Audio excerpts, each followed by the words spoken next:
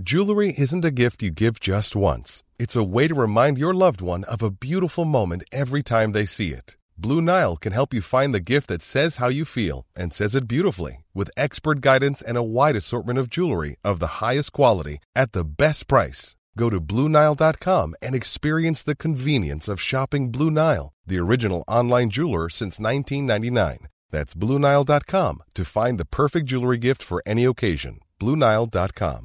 Wow. Nice. Yeah. What you're hearing are the sounds of people everywhere putting on Bombas socks, underwear, and T-shirts made from absurdly soft materials that feel like plush clouds. Yeah, that plush. And the best part? For every item you purchase, Bombas donates another to someone facing homelessness. Bombas. Big comfort for everyone. Go to bombas.com/ACAST and use code ACAST for 20% off your first purchase. That's bombas.com/ACAST. Code ACAST.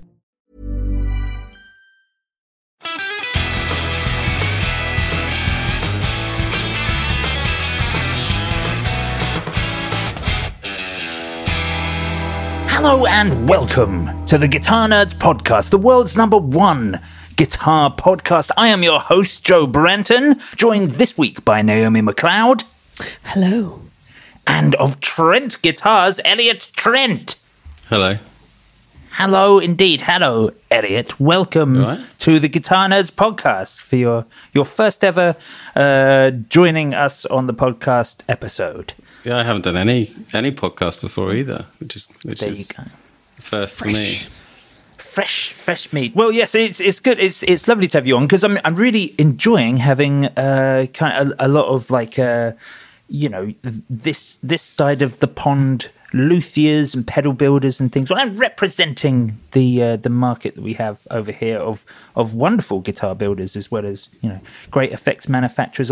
Not enough amp builders. I don't think I get enough amp builders on here. I need to speak to like James Hampstead and get Hampstead amps on. Yeah, and you got Rift as well. Oh, yeah, they're also good. Reggiani amps are another fantastic amp brand. I think they only do like a head and a combo. And like Matt's got one, he loves them, and we've been meaning to get them on an episode. We really need to because they don't do a lot of stuff, but what they do is fantastic and original and really good. They tend to be really interesting people because they've got like the whole electrical engineering kind of background. Oh yes, exactly. It's never anything that I don't have any real idea about how effects pedals or guitars work either, but I absolutely have no idea how amps work. That seems far too much for me.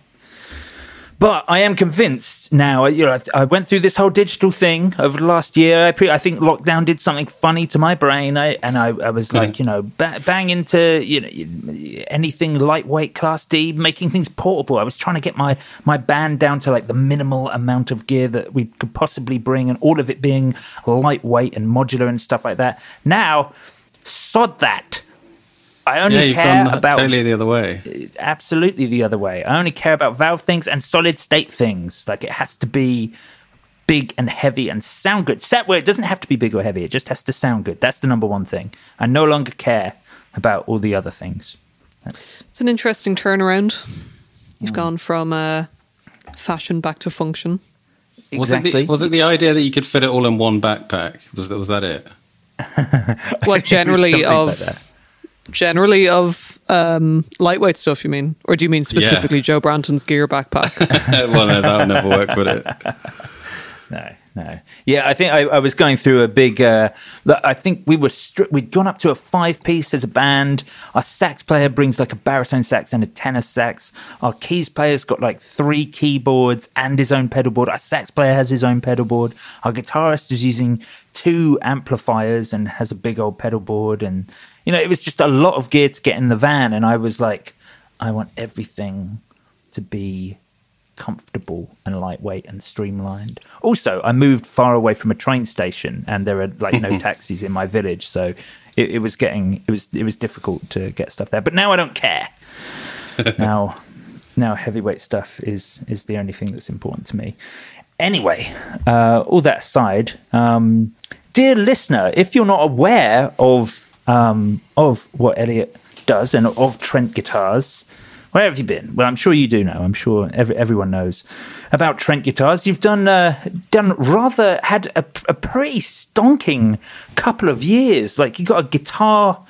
Guitar.com gave you like a 2021 Gear of the Year nomination, that's massive. They are awesome and huge and have great taste.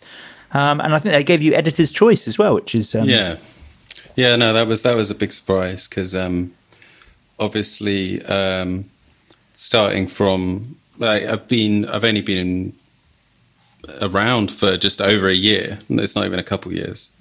And, what? Yeah.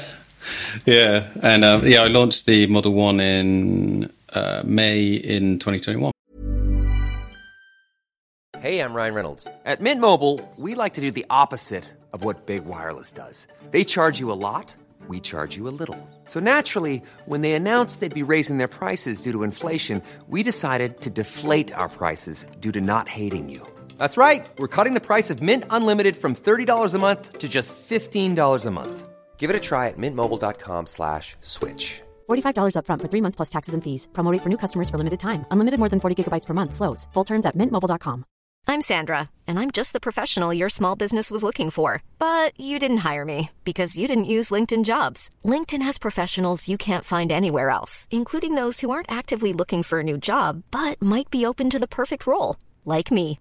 In a given month, over 70% of LinkedIn users don't visit other leading job sites. So if you're not looking on LinkedIn, you'll miss out on great candidates like Sandra. Start hiring professionals like a professional. Post your free job on linkedin.com/people today. Hey, Dave. Yeah, Randy. Since we founded Bombas, we've always said our socks, underwear, and T-shirts are super soft. Any new ideas? Maybe sublimely soft. Or disgustingly cozy. Wait, what? I got it. Bombas. Absurdly comfortable essentials for yourself and for those facing homelessness. Because one purchased equals one donated. Wow, did we just write an ad? Yes. Bombas. Big comfort for everyone. Go to bombas.com/ACAST and use code ACAST for 20% off your first purchase.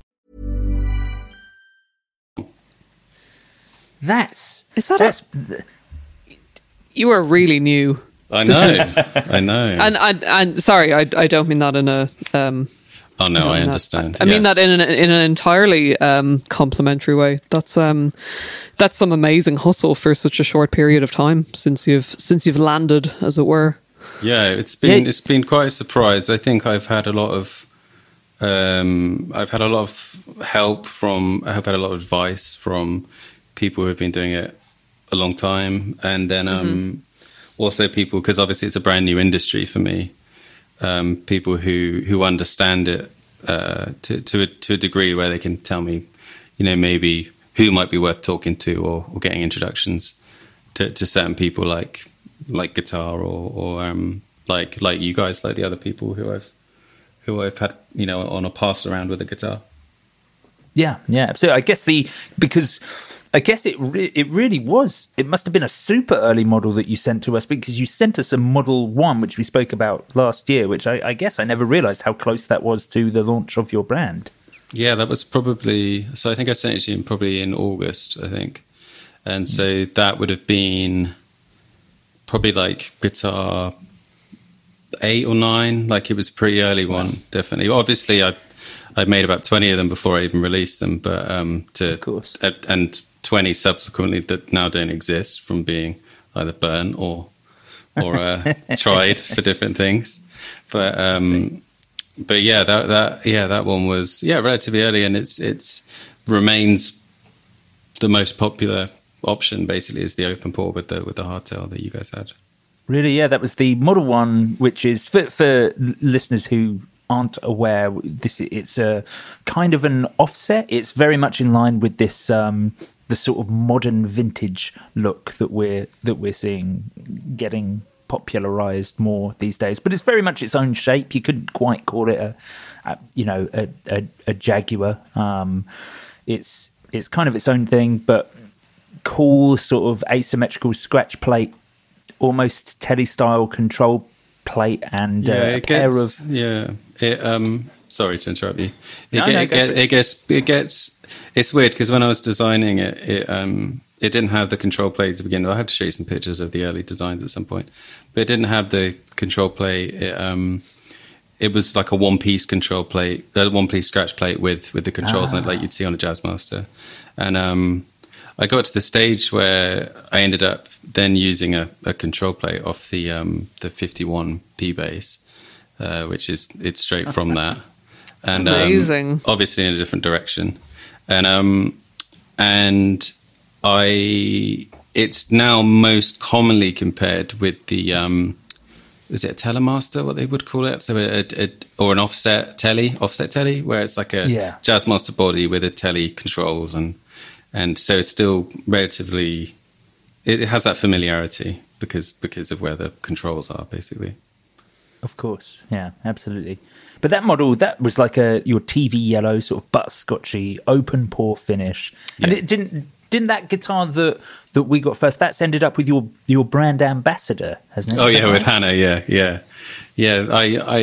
I'd spoke. Hannah's a musician in Manchester, and she got in touch early on just to show support, basically. And then I saw that she had this really cool. I think she has like a '74 Mustang that she'd picked up that I absolutely love, because it's in like that. It's not like Torino red. I can't remember what it is. It's one of the Fender Reds from the 70s. And is it Dakota? It might. I hope it's Dakota, because that's lovely. Reminds me of that one Mac DeMarco had. But yeah, they. I basically said I would send it to her for her to try out after it had gone around a few of the more marketing focused influencers, so people who are there to, like, content for content, if that makes sense. But sure, yeah. The dream as a guitar maker is to have instruments with people who make music and who regularly perform with them, and that's why I wanted it to end up with Hannah, and because she's grinding through the gigging scene, and so it ended up with her, and then I basically was just so she could keep it. So yeah, she's gigged it more than, but maybe not more than Steve Harris, who played his one with Gary Newman all over North America, but and England, but she's definitely played it more than any home gamer. So it's really nice to get feedback from her, and yeah, it's. Yeah, I love it that it ended up with her. Yeah, that's really cool. It's a wonderful thing to do, actually, to aim to get your guitar to a musician rather than, sort of an influencer that's going to be inundated with other things as well. It's a great way to actually get real world, almost real life marketing rather than stuff that's promotional. Actually, someone just grinding away, like using that guitar on the gigging scene, where people are going to notice it and be like, oh, what's this? Where'd you get that?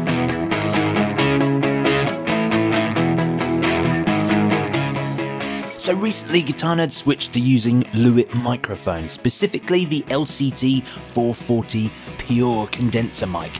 Now, this mic is super affordable and very versatile. In fact, there are a bunch of videos from independent studio engineers with way more audio know-how than me, comparing the LCT 440 to mics 3 times its value, and it absolutely holding up. Plus, this mic is as good for instrument capture as it is podcasting, as it is vocals, which is great because I don't like messing around with mics, and I can literally use this for everything. Proof's in the pudding though, so here's the old condenser mic that I used for Guitar Nerds podcasting with completely unedited audio. Hello and welcome to the Guitar Nerds podcast, the world's #1 guitar podcast. I am your host Joe Branton, and you are listening to a demo of the previous microphone that we used to record the podcast. And this is the Lewitt without any mastering or compression, which is how you're hearing it now. Hello and welcome to the Guitar Nerds podcast, the world's #1 guitar podcast. I am your host Joe Branton, and you are listening to a demo of the Lewitt LCT 440 Pure. Considering those two mics cost roughly the same price, I think it's pretty evident that if you're doing anything in a simple home studio format, recording vocals, acoustic, brass, podcasting, then the Lewitt 440 Pure is an absolutely fantastic all-in-one solution at a very reasonable price. Now back to the podcast. So yeah, she's had a lot of people come up to her after gigs, and they think it's a Teisco rather than a modern guitar. So that's always quite quite fun when people think it's just like some random exotic one-off.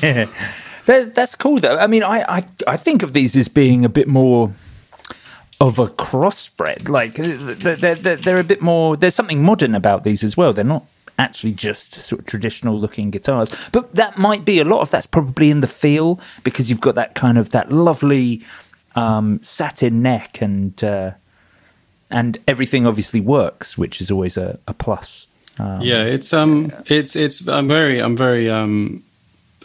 appreciative of everything that's come before. So whether that, obviously the main influence that you really can never get away from with a guitar like that looks like the ones I make is Fender, clearly.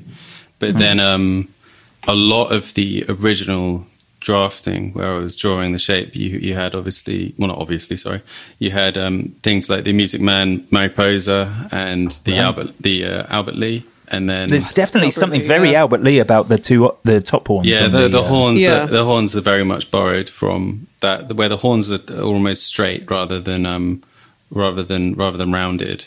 And then, but then I also love the slabness that you get from a Telly. Like, I'm not hugely into massively contoured bodies.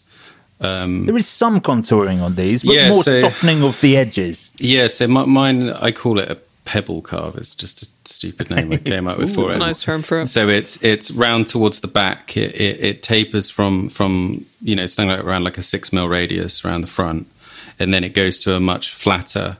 So it almost looks like a smooth pebble around the rear bout, essentially, or the lower bout. So it gives a very appropriate name.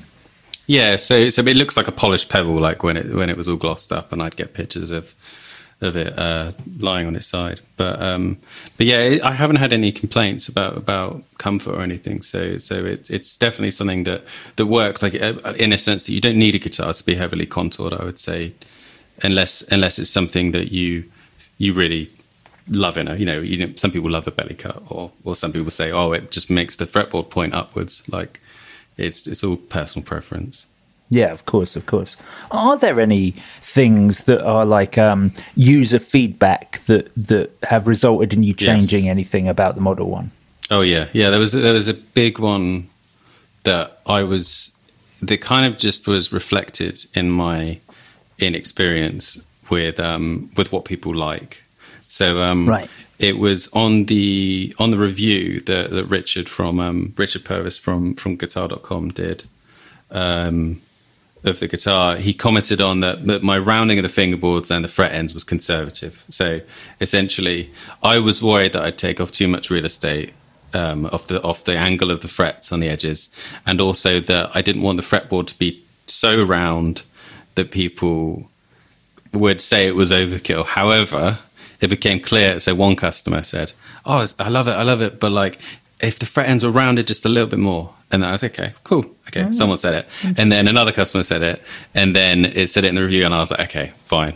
And you'll probably notice on the bass that you have at the moment, I really spend ages on the fret edges and the fretboard now.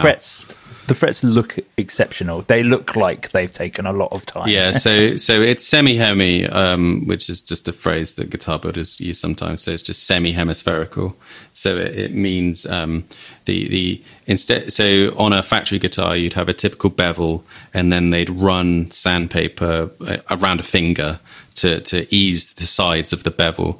Whereas semi-hemi or hemispherical, you take a fret end file and you round it so the fret end is actually round.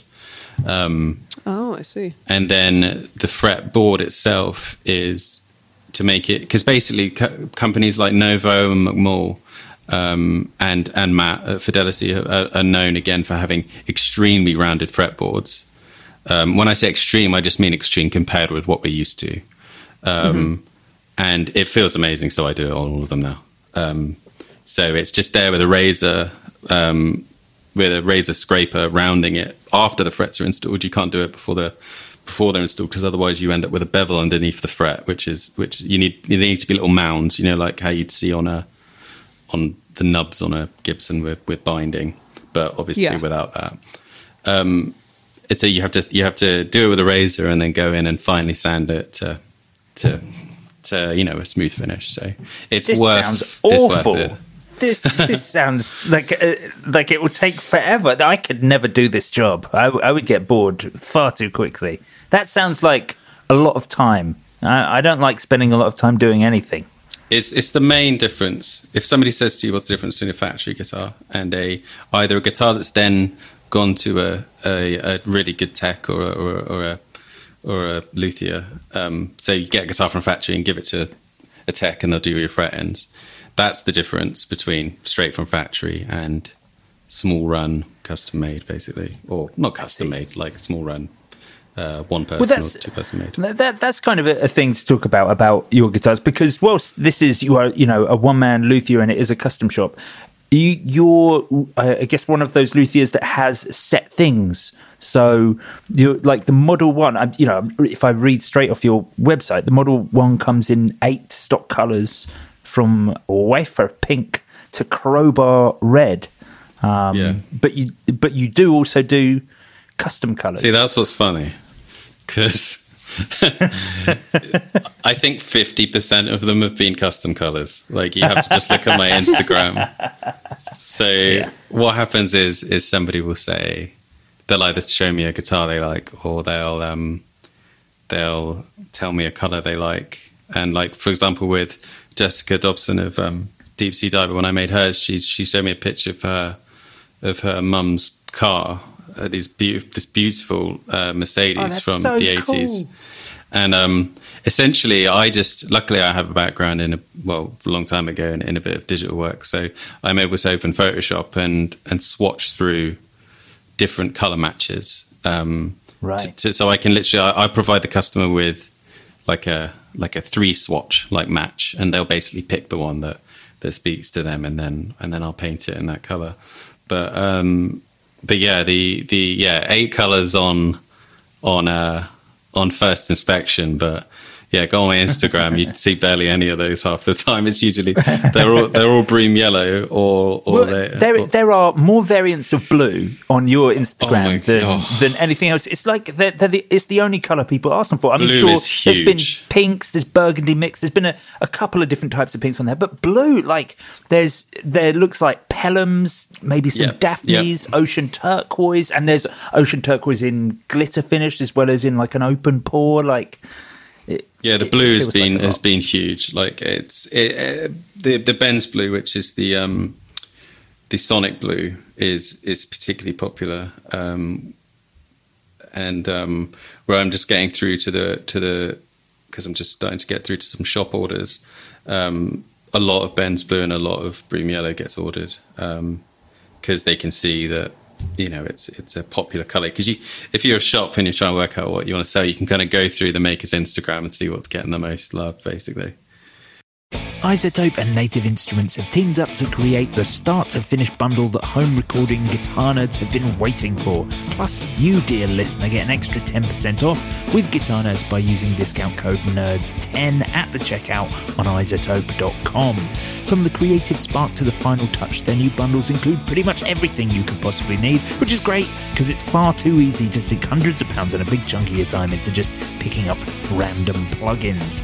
The Music Production Suite 4.1 and Complete 13 bundle contains over 30 intelligent mixing, mastering and repair plugins, 65 premium instruments, 20 plus expansions and over 35,000 sounds. And if that's a bit basic for you, they've also bundled Music Production Suite 4.1 with Complete 13 Ultimate, which gives you everything that makes Complete 13 incredible, plus a colossal library of added synths, sampled instruments and effects, 115 plus premium instruments and effects, 39 native instruments, expansions, and over 65,000 sounds. Whew. It sounds like a lot. It is. It's very good, very comprehensive, and as we've come to expect from iZotope, it's very good value. If you're looking to get into home recording, I cannot recommend it more highly. And if you're already into home recording, it really is the one-stop shop for making what you do sound better. This podcast is entirely treated and produced using iZotope plugins, and Native Instruments have been responsible for almost every synth or sample you've heard on our Guitar Nerds jingles. Check out their great new bundles on iZotope.com or follow links in the description of this podcast and use discount code NERDS10 at the checkout for 10% off anything in the iZotope arsenal.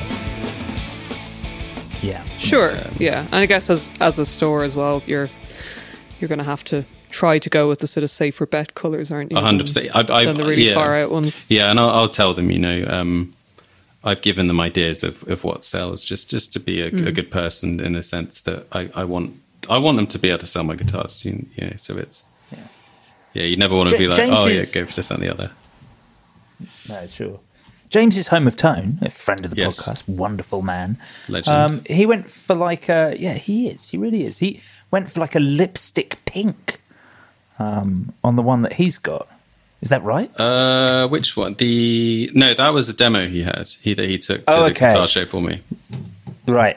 Okay, that's fine. That's better, because if he was buying in, a guitar and choosing a color, I'd be like, lipstick pink is you're going out on a limb there. Yeah, he's ordered a few, and I won't tell you what they are. I'll let that be a surprise. Okay. I'll look forward to that. I'll give you a clue. They've all got McNellys in them, I think. And, really? And that's they're beautiful. Exciting. Yeah.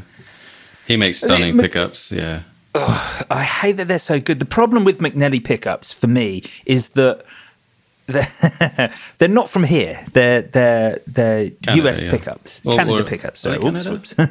I think you're right. Yeah, they are Canadian. Let's just say North America, that'd be good. Yeah, that part of the world. And I really want to. There are so many great pickup manufacturers over here. It's an area that we seem to be doing really well in, and I really want to support them. And also, McNellys are expensive in comparison. Not necessarily because they're a load more money, but more because I don't know them. And I know lots of the pickup manufacturers, and they do me good deals. But the two things that I've got with McNellys in, I'm just like, these are so good. They're remarkably fantastic. So I'll be very excited to see a partnership there, because on your guitars, it's bare knuckles a lot. It's old guards, isn't it? I wind them now, believe it or not. You've switched up. I knew you had with the bass that I've got, which we'll talk about later, dear listener. I didn't know you'd moved over on the guitars. What motivated that? It's an old thing in me. I have... One of the reasons I make guitars is I have this urge, instead of buying things, to make it myself. So I just one day was like, well, I make furniture. Like, I've made furniture for several years. Like, furniture's made out of wood. I can make a guitar. So that started that. But then with the pickups... It was more a case of, it was partly that, but to be honest with you, it was mostly a case of no shade to Bare Knuckle. They were incredible. They're an incredible supplier. They've been wonderful to deal with. Their customer service is the best, I think, out of any company I've dealt with. And they've been amazing. But there's something about having everything in-house that is really attractive, because you are in control of everything.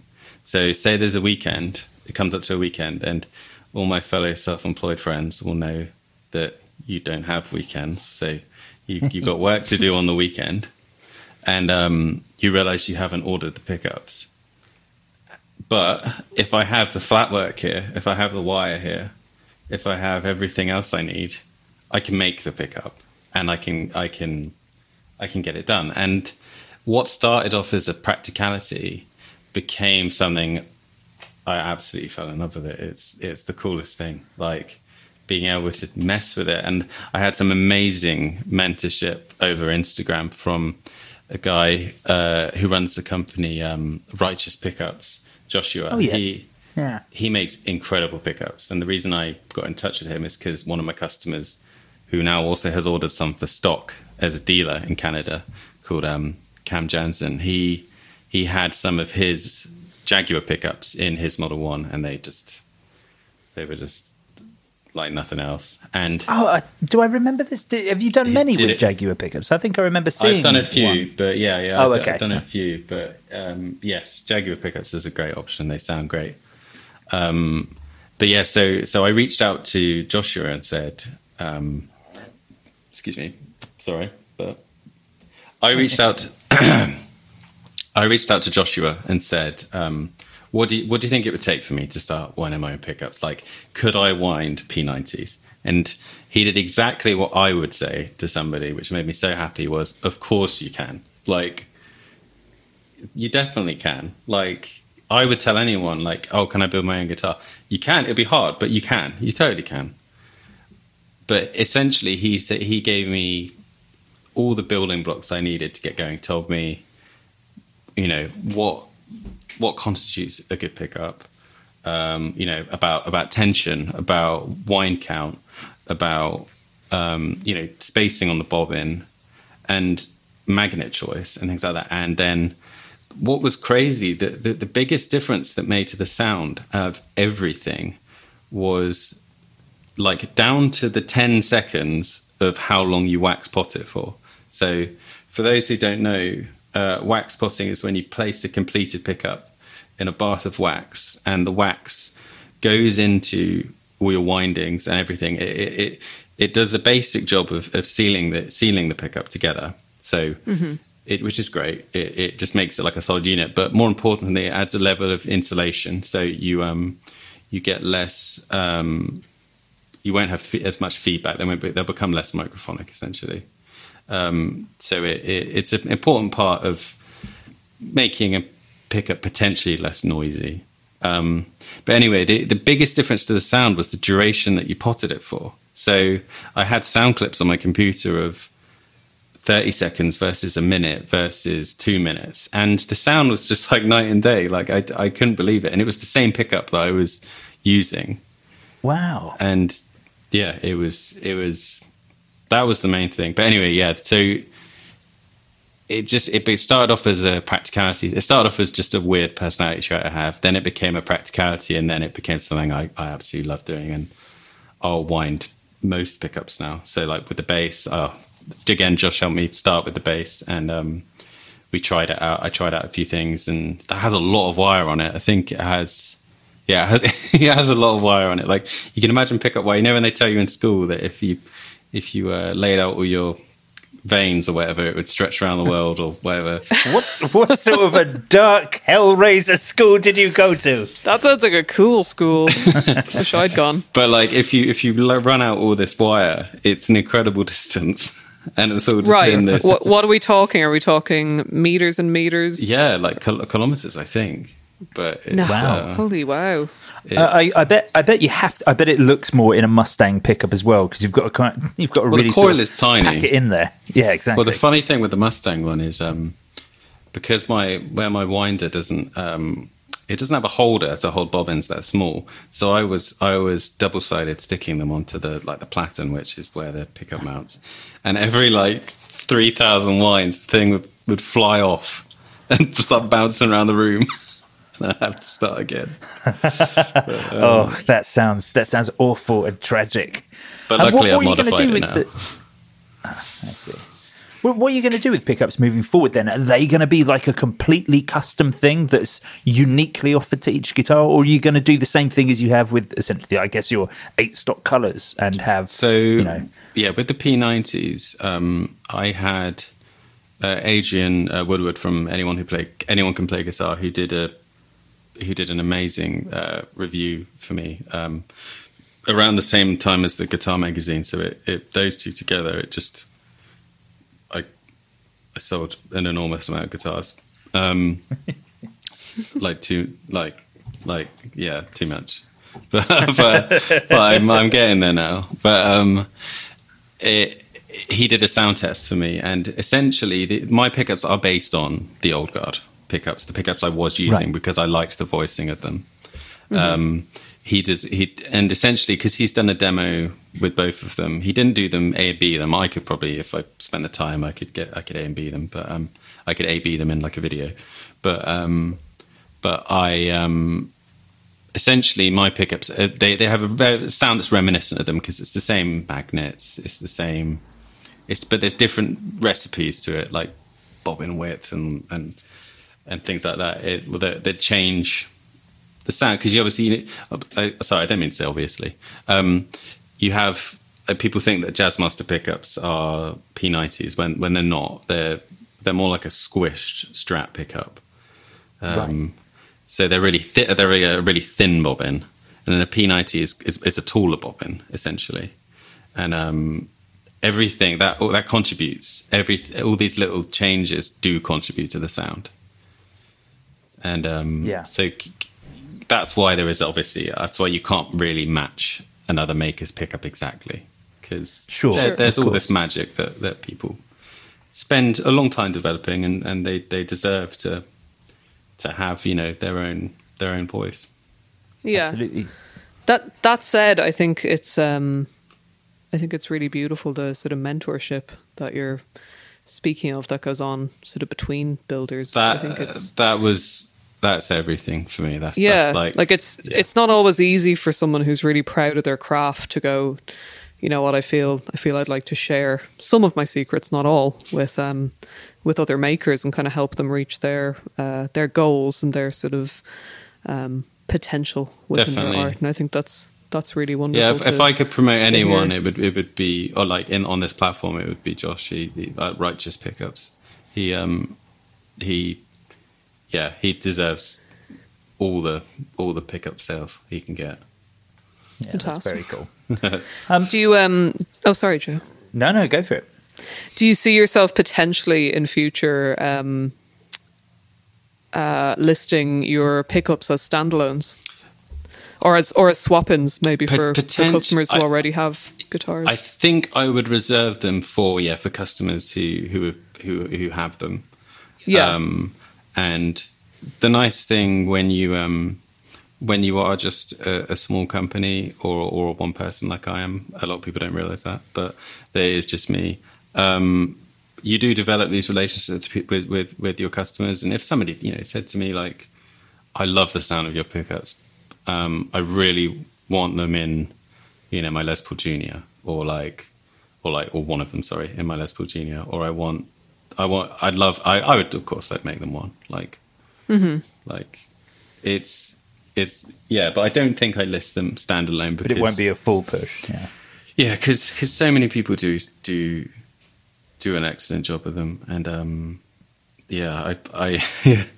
it's funny, the more and more you bring in house, obviously the more you realize that your labor goes up, and then I'll get to a stage where I've got three bodies and 3 necks sprayed up and finished, and then I've got 3 sets of pickups to wind.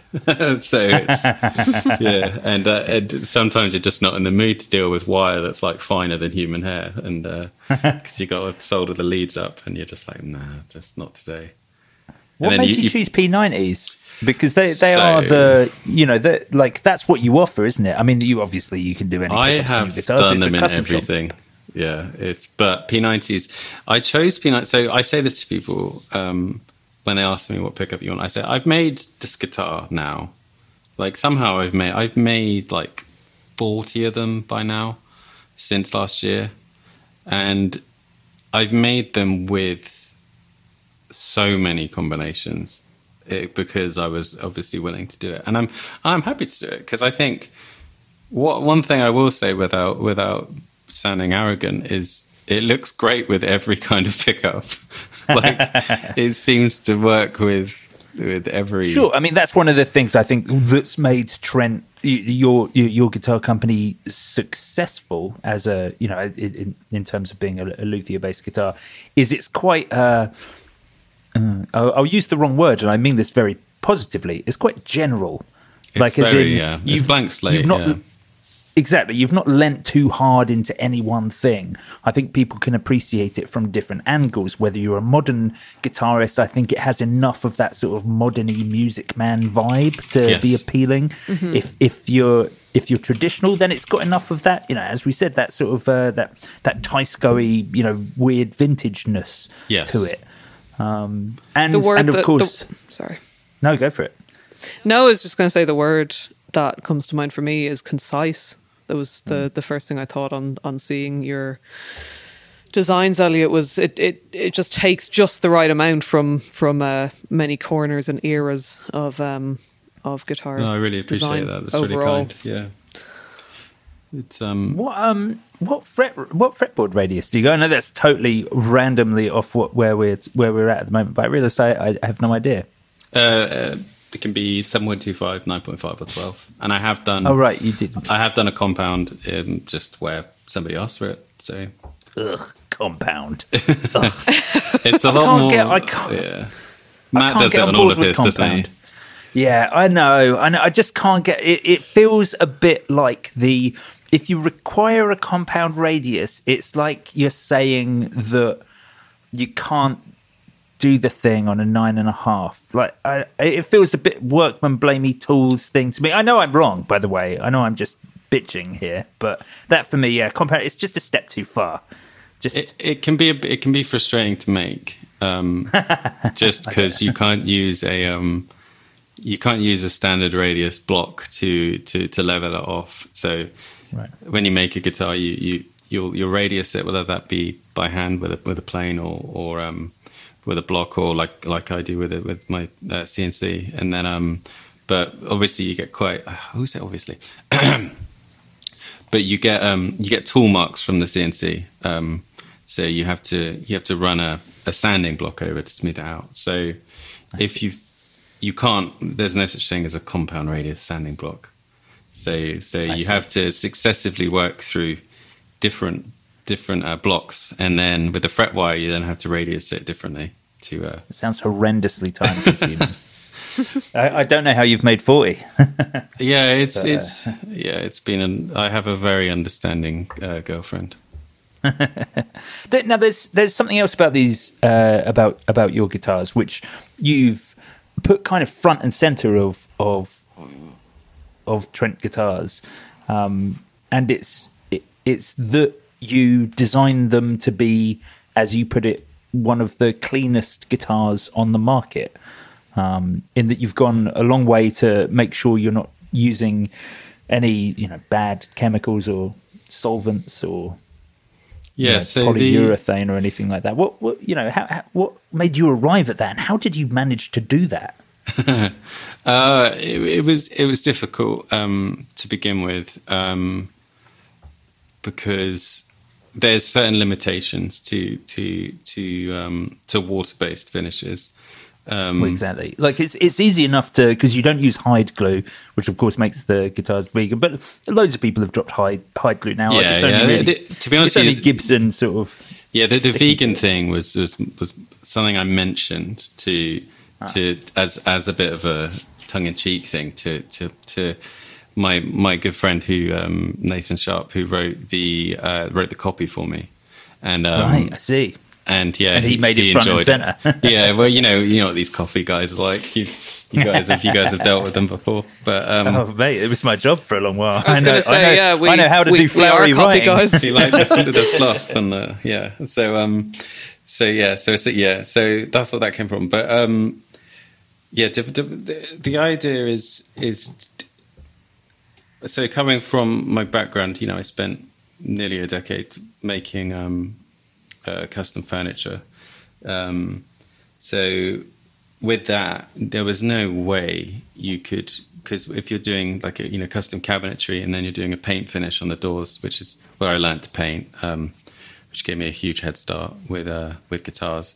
But you would never be able to use a solvent-based product, because the way that job works, it's really high pressure.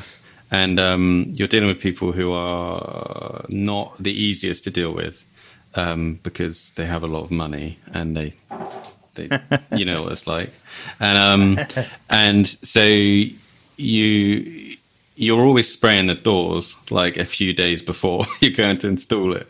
So because you're so busy, and there's no time for it to off gas and not stink. So early on, you learn how to get a really good water-based finish. So essentially, and that's always sprayed in like a satin. So I could do the open pore satin from day one. That I can do that with my eyes closed.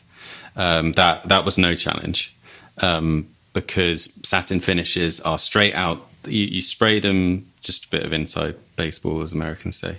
You literally just shoot it onto the product, onto the door or the guitar body, and the sheen is just already there. Like you don't have to polish or anything.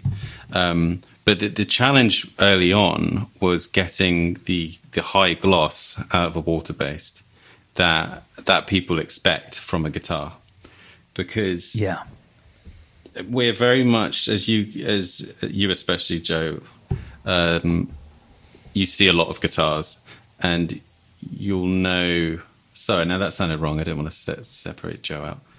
You guys see a lot of guitar. Yeah, that sounded really wrong. I was trying to imply that Joe is a gear addict and you're not, Naomi. But then I realized it just made me sound like you don't know anything about guitars, and that's just stupid. Oh, I'm a gear addict. Don't you worry. But anyway, Joe gets through a lot of guitars. That's my point. But anyway, so you see these guitars coming out of factories, and they're curtain sprayed. They're sprayed by like a machine, or they're gunked in this really thick but very high performance finish. So much so that they can spray it on and they can basically do nothing to it, and it will look perfect because it's super high tech. It's full of these amazing resins, solvents, chemicals, this, that, and the other. So the first thing out the gate that was really hard to compete with was how incredibly well finished things like Classic Vibes are. And Sure. Yeah. Is that the polyurethane finish? Yes, So polyurethane or polyester. Yeah. So it's the much of a muchness. It's a 2-part resin and solvent kind of blend. And so what that is it has incredible what you call in the paint industry self-leveling properties. So you spray it on and it flows out. You don't have to do anything to it. It's quite hard to gain inconsistencies. It's just perfect. It's incredible, and hats off to them. The import instruments are incredibly well finished, in my opinion. Like the body finishes, like the sparkle finishes you see coming out of some factories, and so trying to get a gloss finish that had that like flatness that they have. Because they're able to like blast this paint on, or this lacquer or whatever. No, I'm sorry, not lacquer, but blast this product on, and it gives this perfectly flat, perfectly gloss finish. So I'm there trying to do the same thing, but not trying to put on loads of coats, and not trying to. And with water based, you have to sand between each coat because the solvent doesn't bind to the previous coat. So you have to almost be delicate with the body, and you get to the last coat and you realised, oh, there's a blemish in it, or there's this, that, and the other in it. So getting past that was difficult. And how many coats might you be looking at in a single? So you want to keep it low, because the more coats you have, obviously. Sorry, hold on, just move my seat. You don't want to put too many coats on, because you end up with. You just end up with a lot of finish on it, and that's not good for anyone, really, because everyone loves a thin finish. That is like the buzzword of the moment, like close to the wood, kind of blah blah blah blah.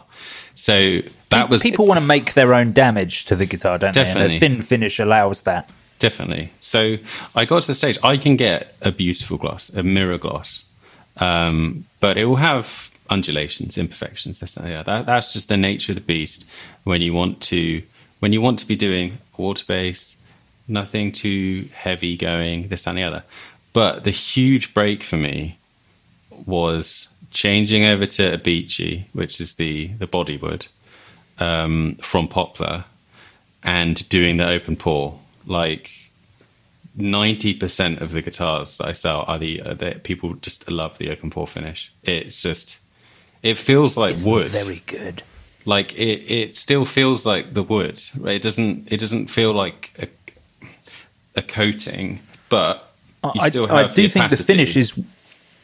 Yeah, I think the finish is one of the big things, I think, for Trent. Like they're very well finished. The open pore especially is excellent. The fact that you've got that amount of grain coming through, and I always called it a betch. Obviously, I've been pronouncing it wrong for years now.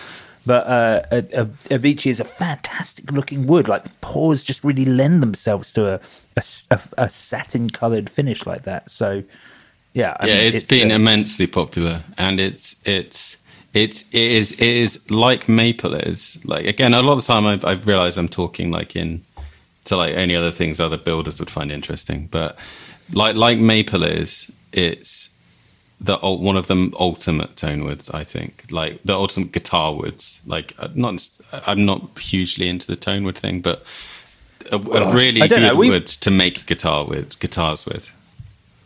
We were talking the other day, Elliot, and you explained something to me that I'd never even realised before: the limitations of baked, torrefied, roasted maple, and why you actually don't use it. The fact that it makes it more. This is controversial. I don't want to upset anyone. No, look, the only reason anyone's into baked torrefied maple is because of the look of it. There is I think early on, there was, of course, because Yamaha torrefy their grand pianos in order to make them sound older. And that was something that Billy Sheehan had done on his Attitudes as well. And I think that was kind of the first guitar to do it, but he certainly wasn't having them. I think it was the bodies, not the necks, he was having torrefied. But I thought it was a really interesting point. So, whilst you might, not be into tone woods, you do seem to have some very specific and, personal opinions on why you'd choose one thing over another. No, given my obviously my background with timber, I've worked with basically everything through you see a lot of wenge or wenge, whatever you want to call it. All the timber merchants call it wenge, but all the cool people call it wenge. I've always called it wenge. Yeah, all the people call it wenge, but all the timber merchants, you ring them up and they, oh, what wenge, mate? And you're like, wenge. That's amazing. But I'm going to switch over to calling it wenge now. Yeah. I used to be a kitchen designer, and there was this fantastic, the best kitchen designer I've ever worked with. He was a CAD master, but also so flamboyant and wonderful with customers. One of the most amazing men I've ever met, Wayne Naylor, and he always used to call it Wenge, not because it was correct and he knew it wasn't, but because it made customers want it more. Oh wow, yeah. So that's a great way of selling it. Yeah, there's a lot of exotic woods that in the what I think I had Matt refer to as like the British house style, as in lots of exotic woods, lots of laminations, lots of figure, this and that. There's woods that you see there that you don't really see in typical instrument making. So like in Paduk and Purple popular. Heart and yeah that's true. But yeah, it's my view on timber is I view it almost in its how it is for me to work with as well, however odd that sounds. So there's certain timbers that are very difficult to work with, and certain timbers that aren't. So a beechy happens to be wonderful to work with because it's incredibly soft, so it machines incredibly easily. That's one of the reasons why we have so much of it in the UK, is because they use it for things like hat blanks, because they can chuck it on a machine, like on a CNC, and it machines like a bit of balsa, or well, not quite as soft as balsa, but more like foam or something soft, so the tools last longer. So that's wonderful to work with, and it happens to be obviously incredibly lightweight. And the guitars that I haven't found many guitars that are as resonant as they are in a beechy when they're unplugged. And people will tell you to the cow comes home that means nothing, but I think it sounds great when you strum an electric guitar unplugged and it sounds loud. That's something I'm really into. Yeah. And it is, you're right, it's a contentious point. Some people kind of say it doesn't really make a difference, or it doesn't really matter at all, but I'm a strong believer that it should. And I definitely, it should be reflected regardless of being plugged in or not. And it's one of my reasons for loving Carina so much. Yes, this is a lot like Carina. Yeah, this is right. Okay, Beechy is a lot like Carina. Yeah, Sure, because I was thinking, I don't think I've ever played an Obici instrument. And I was going to ask, do you know are any of the, like, do you know of any bigger brands using it, or, yeah? Yeah, so Shergold used it in the... Oh, awesome. In the 80s, I think, 80s and 90s. PRS started to use it with one of their, like, mirrors, or M-I-R-A, I think they spell it, mirror, or... Mira, yeah, Mira. But they didn't gel with it, I don't think. Right. One interesting thing about it has a very distinctive smell when it's machined, or cut or anything, sanded. And there's a rumor. What does it smell like? It smell smells. like gas? It's not quite. It smells like relish, I would say, like burger relish. Wow. I was reading about it, and it's described as having a quote unquote deeply unpleasant smell when cut, which makes me think that was not written by a British person. Yes, so when it's fresh sawn specifically, because it comes from Central Africa, and it just has a noticeable odor. But after you paint it, it takes after about 3 weeks, you won't smell it. Wow. And it was quite funny because it came up in the guitar review and people asked me about it. Like, because Richard... About how the product smells? Richard, the lovely man who reviewed the guitar... At guitar.com. Yeah, who has since bought one. He's great. And he confirmed to me that does not smell. He did comment that the Obici has an unusual smell, which is so funny. I think what did he go for, by the way, as his budget? Because I love that man. Jaguar. I didn't realize. Same, he had. You said Big it. Rick Yeah. fan. 24 inch with the Descendant and the Stay Trem bridge, and with House of Tone E-type Jaguar pickups. Let's see.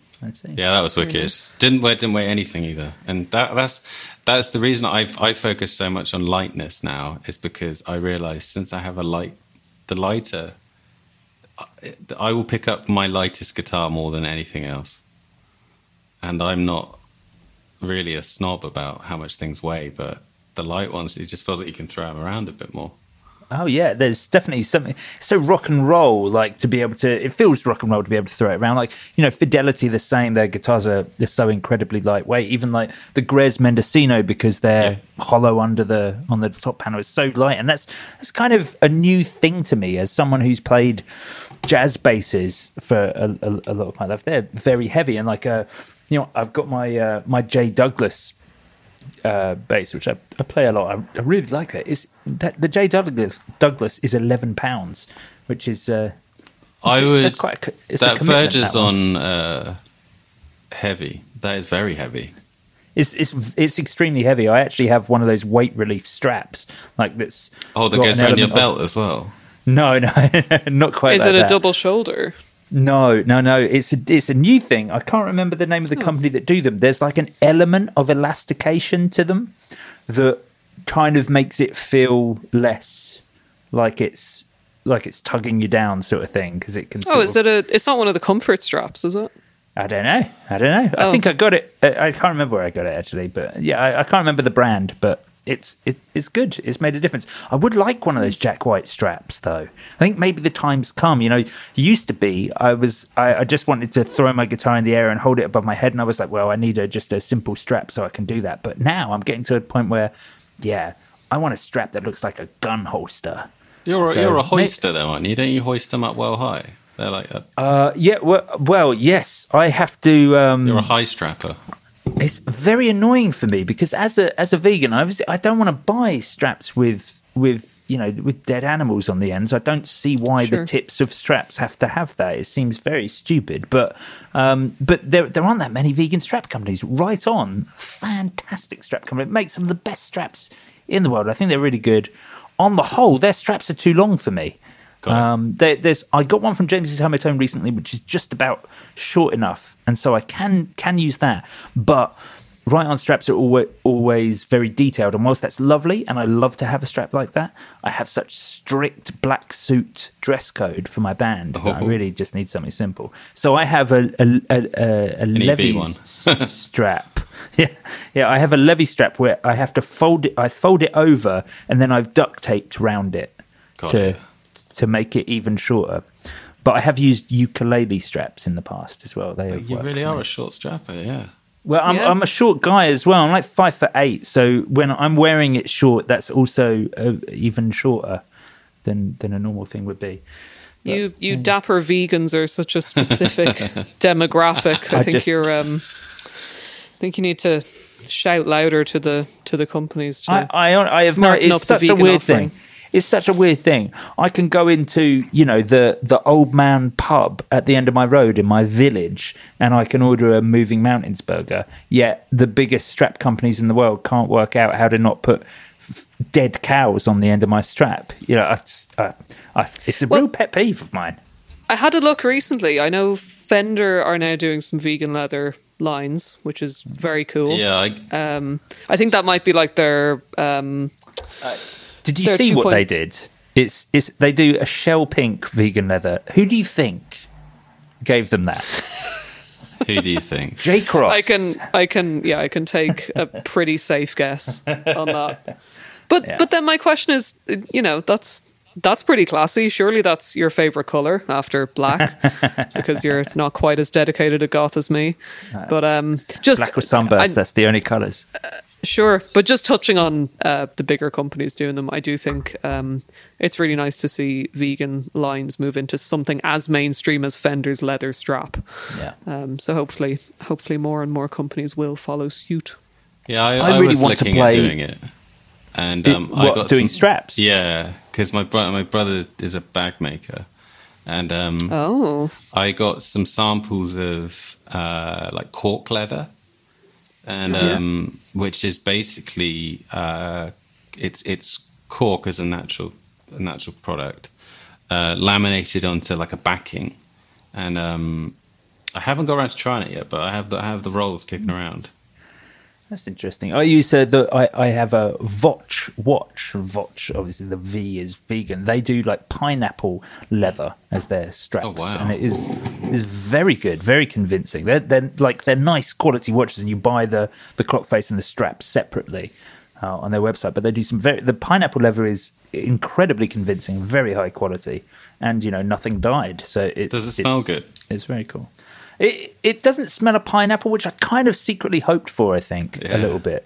But no, it didn't really smell of anything. I just Google image search Abechi guitars, because I was like, I am sure there have been loads. This There is now. Everyone's doing it now. Oh, are they? Well, I tell you, you come up quite a few times just on an image search on Google. What can I say? Like, just on Abechi guitars. I mean, yeah, like there's a lot of, I think, like, it looks like a few people are, maybe Seth Backus has done one. Seth's new factory ranges in Abechi. Oh, that would be why. Yes, yeah, he's come up quite a lot. And so quite a bunch. Matt's his what are they called? His more affordable ones. I think they're light. They're Abechi, aren't they? I think they are, aren't they? Are Ann Coates Abechi? I'm not sure yes. if they are. They've come up as well, so I think so. Yep. Oh, it's very popular. Very popular. It's honestly great. Like it's just the dream, and it's not expensive. Oh no, I shouldn't have said that. No, everyone will know now. The world will know. Well, no, and it comes in, and all the bodies are always 2-piece, like, because the timber is huge. So the trees are the big trees. They're not like, because maple trees are much smaller. Because again, maple and Abechi, and nearly all timber is plantation. So it means it's grown like a farm, basically. So right.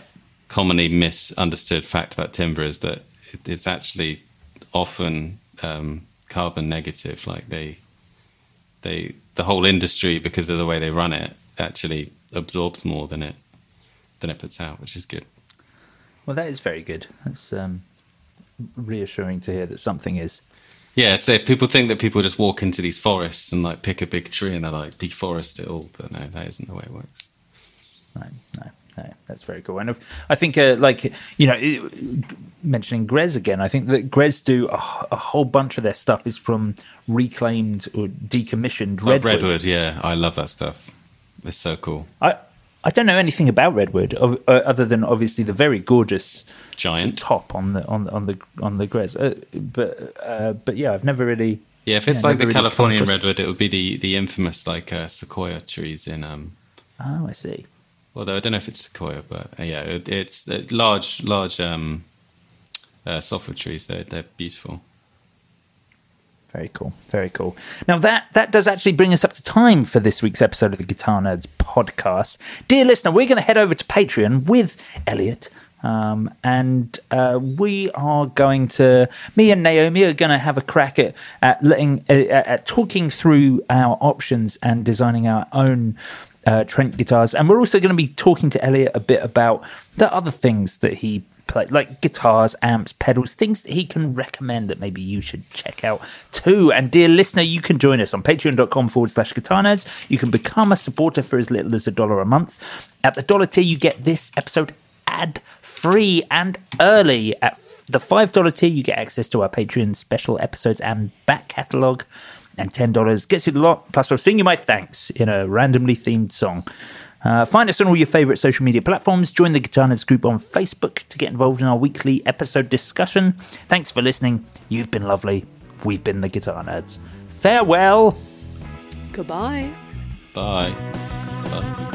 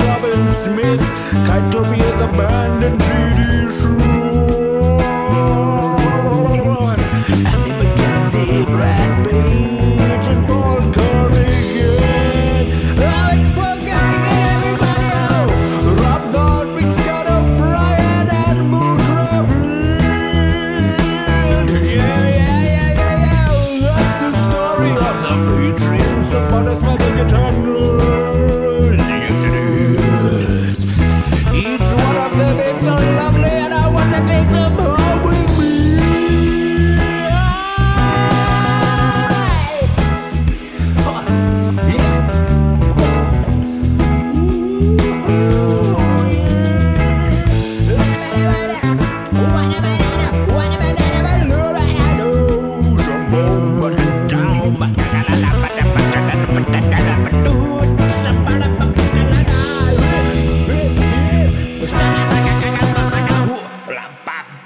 Shabuki Abalutiano. Shabuki Labuki Alabakabuti. Sinibakaka Kamukana Noko the Bucket of Lipada Papada Shabadabo. Yeah.